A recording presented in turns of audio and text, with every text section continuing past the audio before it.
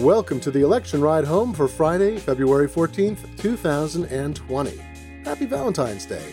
I'm your host, Glenn Fleischman, with a summary of election news.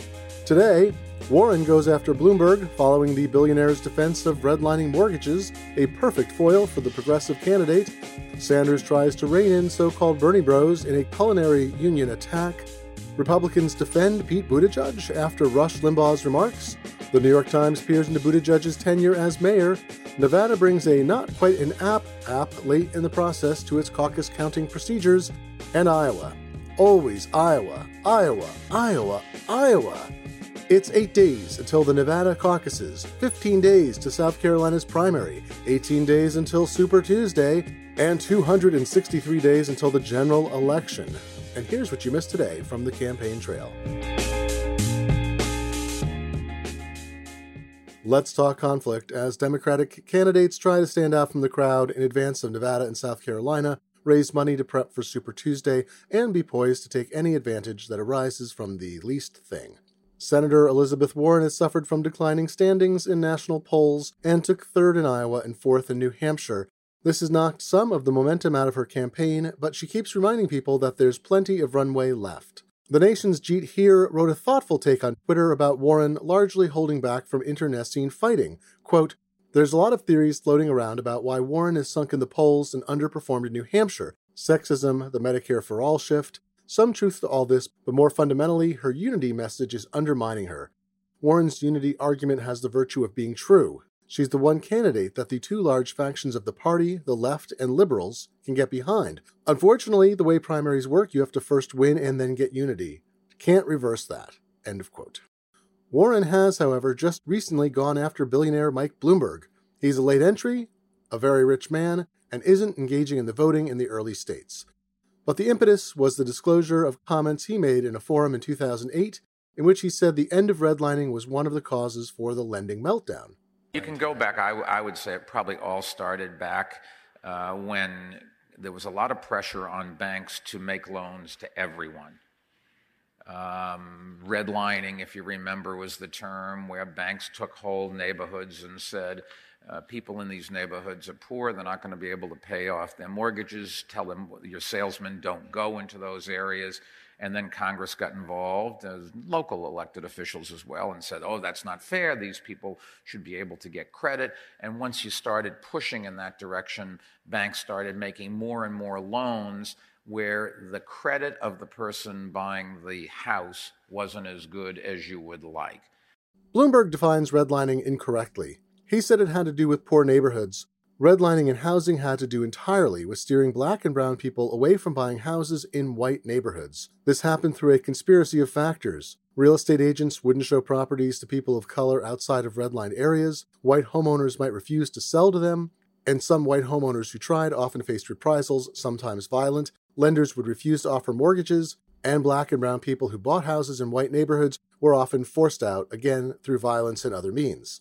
Bloomberg's reading is ahistorical and creates erasure, turning systemic racism into a class conflict, but then blaming government for attempting to break through the class conflict too. Warren said yesterday, quote, "A video just came out yesterday in which Michael Bloomberg is saying, in effect, that the 2008 financial crash was caused because the banks weren't permitted to discriminate against black and brown people. That crisis would not have been averted if the banks had been able to be bigger racists, and anyone who thinks that should not be the leader of our party." End quote. Jeet here notes further about Warren's potential to exploit this weakness in a full essay at The Nation. It's not too late for Warren to ditch the unity message, at least temporarily. The increasing prominence of Michael Bloomberg is the perfect opportunity. If Warren's core message is that American democracy has been corrupted by big money, she couldn't ask for a better foil than Bloomberg. Whatever his merits as an advocate for gun control or dealing with climate change, Bloomberg is a perfect example of our age of plutocracy. He is completely unashamed about using his wealth to buy political office, having already spent well over $300 million of his own vast fortune on his presidential bid. End quote. Meanwhile, one of Bloomberg's former aides and advisors during his time as mayor wrote an opinion piece on CNN about how Bloomberg shouldn't participate in the 9th Democratic National Committee debate, even if he qualifies. He appears likely to pass the threshold as he's now hit the mark in 3 out of the 4 necessary qualifying national polls. Eric Weirson writes, quote, "Bloomberg is not exactly a warm and fuzzy guy. He has a good sense of humor, but it's dry and a bit racy. meaning it rarely comes out in a public forum, end quote. Racy is never a code for good old-fashioned fun, but for sexism and misogyny, something Bloomberg has received criticism about for decades. He's also been accused of inappropriate remarks and fostering a poor culture for women in his news organization. And this is one of his supporters. Wierson went on to say, quote, Bloomberg gains very little by turning himself into the piñata of the Nevada debate, end quote. I'm not sure this is the best advice. Bloomberg will be attacked for not attending if he qualifies. He might be a lightning rod, especially given that Steyer hasn't received a single qualifying poll, according to the New York Times tracker, with just a few days before the cutoff. Bloomberg will be the only billionaire on the stage, and the only viable one off it. The 9th debate is February 19th in Las Vegas.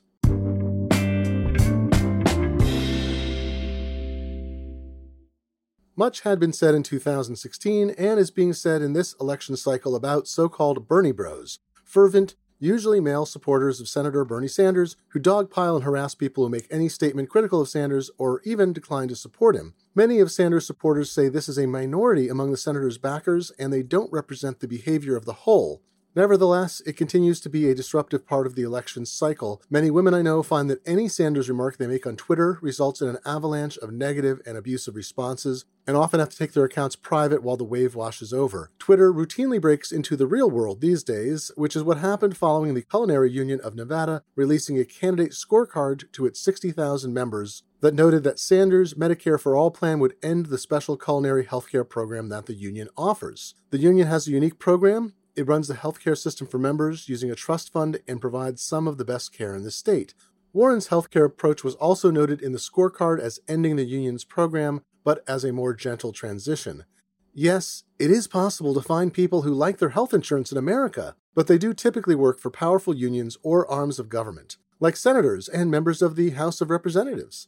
Yesterday, 2 top culinary union officials said they had been the target of death threats and harassment in the wake of the scorecard release. A local media outlet, the Nevada Independent, noted, quote, a commenter on a Nevada Independent article referred to members of the Culinary Union who hail from 178 countries and speak more than 40 different languages as, quote, illegals, end quote. The Independent also said, quote, in one email, which the union provided to the Independent, culinary leaders are referred to as corrupt mother, expletive deleted, and says that it's, quote, time for people like me to go after you, end quote.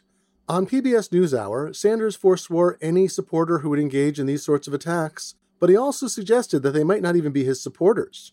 Obviously, that is not acceptable to me, and I don't know who these so-called supporters are. We're living in a strange world on the internet, and sometimes people attack people in somebody else's name. But let me be very clear. Anybody making personal attacks against anybody else in my name is not part of our movement. We don't want them. And I'm not so sure, to be honest with you, that they are necessarily part of our movement. You understand, the nature of the internet. It's a strange world out there. The union's secretary-treasurer told The Independent after Sanders' remarks, quote, we respect Senator Sanders a lot. We do. We know he's always been great with the labor and everything. But I think in situations like this, he knows what's going on in this country, and he knows this is very dangerous. The union spokesperson said, however, that after the senator spoke up, criticism became more civil and some older abusive tweets were deleted. The Culinary Union chose to not endorse any candidate, by the way, a blow for former Vice President Joe Biden, who has always had strong union support.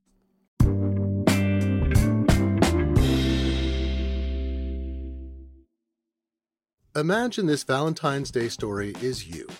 You're parked outside the restaurant where you're meeting your date in 10 minutes. Glancing in the mirror, you notice your wrinkles and large under-eye bags.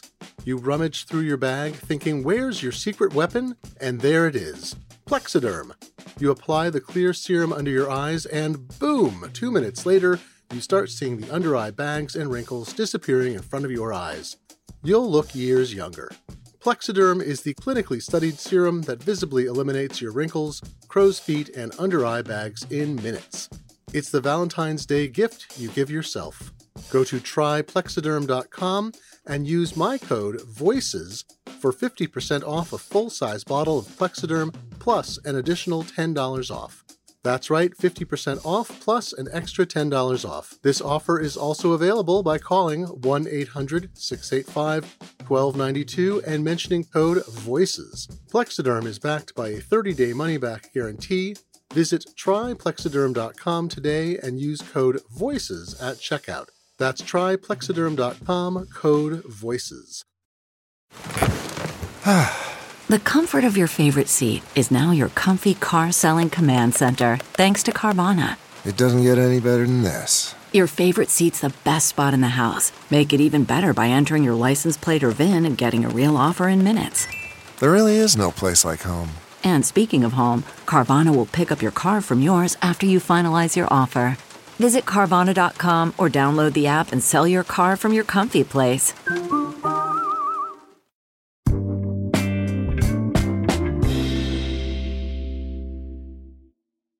I know this might come as a surprise to some of you, but former South Bend, Indiana Mayor Pete Buttigieg is gay. I know, right? I was just talking to his husband about this, and he was surprised too. I have to say, it's a remarkable testament in our current political climate that pundits and politicians have spent enormous amounts of time discussing the electability of a woman, and Buttigieg's sexual orientation has received scant attention. I mean, it's remarkable, but not in a good way, about the amount of time that's been spent discussing women's electability. Until yesterday, you were hard-pressed to find much mainstream discussion at all that looked at whether voters would judge Buttigieg for his sexual orientation. Then, Presidential Medal of Freedom recipient and longtime trolling right-wing shock jock Rush Limbaugh made oogie noises about Buttigieg and his husband Chasten kissing on stage after speeches. The couple married in 2018. Imagining Democrats having a conversation, Limbaugh said this on his show. They're sitting there and they're looking at Mayor Pete. 37-year-old gay guy, Mayor South Bend, loves to kiss his husband on the debate stage. And they're saying, okay, how's this going to look? 37-year-old gay guy kissing his husband on stage next to Mr. Man, Donald Trump. Buttigieg didn't respond directly, but Thursday night in a town hall said, quote, "I'm proud of my marriage, I'm proud of my husband," end quote. Joe Biden leapt to Buttigieg's defense on the TV program The View. He called it part of the depravity of this administration that Buttigieg's orientation and electability would be criticized. Quote, "Pete and I are competitors, but this guy has honor, he has courage, he is smart as hell," end quote. This comes after Buttigieg spoke out strongly in the candidates debate a week ago against the Trump administration's efforts to spread false information about Biden's son Hunter's connections to corruption in Ukraine. Biden looked notably touched as Buttigieg defended him and his son. Remarkably, Senator Lindsey Graham of South Carolina, a staunch Trump defender, told the Associated Press, quote, "I think the country is not going to disqualify somebody because of their sexual orientation," end quote. Lamar Alexander, a retiring Republican senator from Tennessee, seen as a moderate, sent a statement to the AP, quote, "There may be reasons not to vote for Mayor Buttigieg, but that's not one of them. This is a tolerant country," end quote. And even President Trump had this to say when asked if he would vote for a gay candidate. Quote, "I think so. I think there would be some that wouldn't, and I wouldn't be among that group, to be honest with you. I think that it doesn't seem to be hurting Pete Buttigieg," end quote. Trump used to have a number of gay friends with whom he socialized, insomuch as Trump ever had friends. His shift from generally progressive policies as a registered Democrat to a right-wing strongman pushing anti-LGBTQ policies has meant very few of his former allies in the rainbow defend him. Last year, Buttigieg gave this as an answer about his sexual orientation. Quote, "If you've got a problem with who I am, your problem is not with me. Your quarrel, sir, is with my creator," end quote.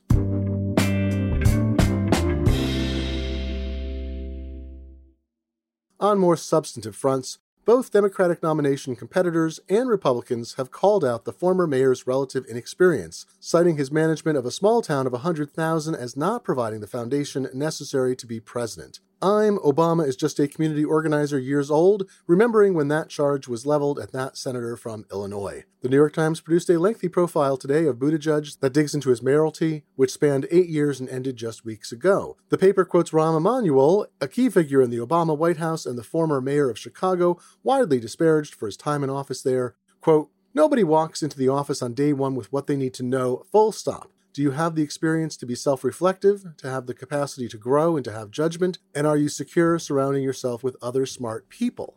End quote. The only Republican on the South Bend City Council said that Buttigieg had more relevant governing experience than either of the past two presidents, having managed more than 1,000 city employees and reached out to opponents to get things done. A local developer credited Buttigieg's spearheading of a plan to slow cars, make cycling safer, and get more pedestrians downtown as the reason for South Bend's ongoing recovery. Over $100 million was invested in the city as this effort unfolded. Buttigieg has taken it on the chin from the black community for how he managed the police, failing to increase diversity among officers and demoting a black chief. But the Times also quotes Muhammad Shabazz II, a county employee, quote, "I have no idea where all this I don't like Pete attitude came from," end quote. The Times writes, Quote, Mr. Shabazz used to set up lemonade stands with other community activists at scenes of gun violence to get residents and victims' families to talk to one another. Every time we did one of these things, Pete would somehow find his way there, he said. End quote.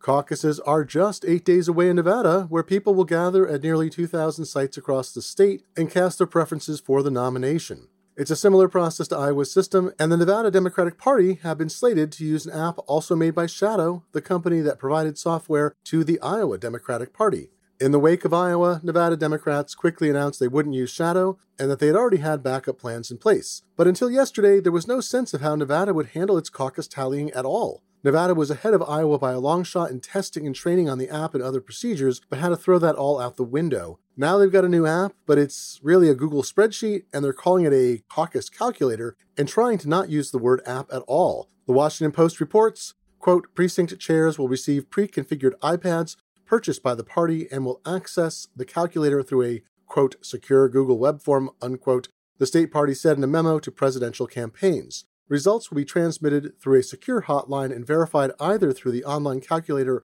or with paper reporting sheets, end quote. Marion Schneider, the president of Verified Voting, a nonprofit that promotes election integrity, told the Washington Post, quote, I think transmitting the results over the internet could probably elevate the risk. Someone could interfere with that if they wanted to sow mistrust or doubt. We would recommend they do not do that, end quote. To pay for all those iPads, the party is asking caucus goers for a $20 donation. While voluntary, some precinct chairs told the New York Times Jennifer Medina even asking made them uncomfortable. The New York Times noted that the addition of early caucuses, designed to provide access to the process to more people, complicates matters because people at those events mark preferences from 1st to 3rd and optionally 4th and 5th. Originally, a tabulation app was going to reconcile all that.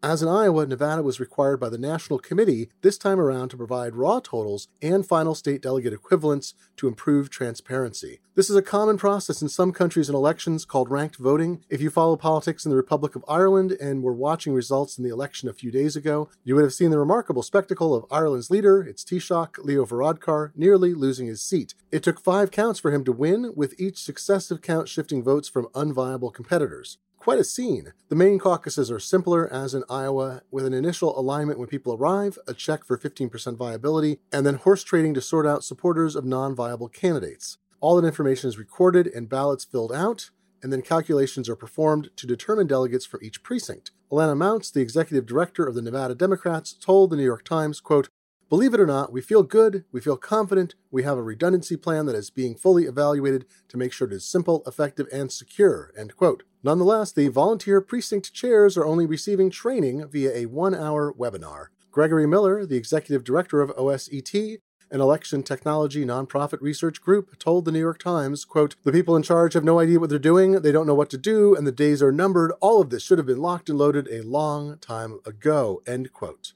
Oh, goody. One key difference between Iowa and Nevada, in the event of a tie for delegates awarded from the caucus, Iowa flipped a coin. In Nevada, naturally, they cut cards and the highest card wins.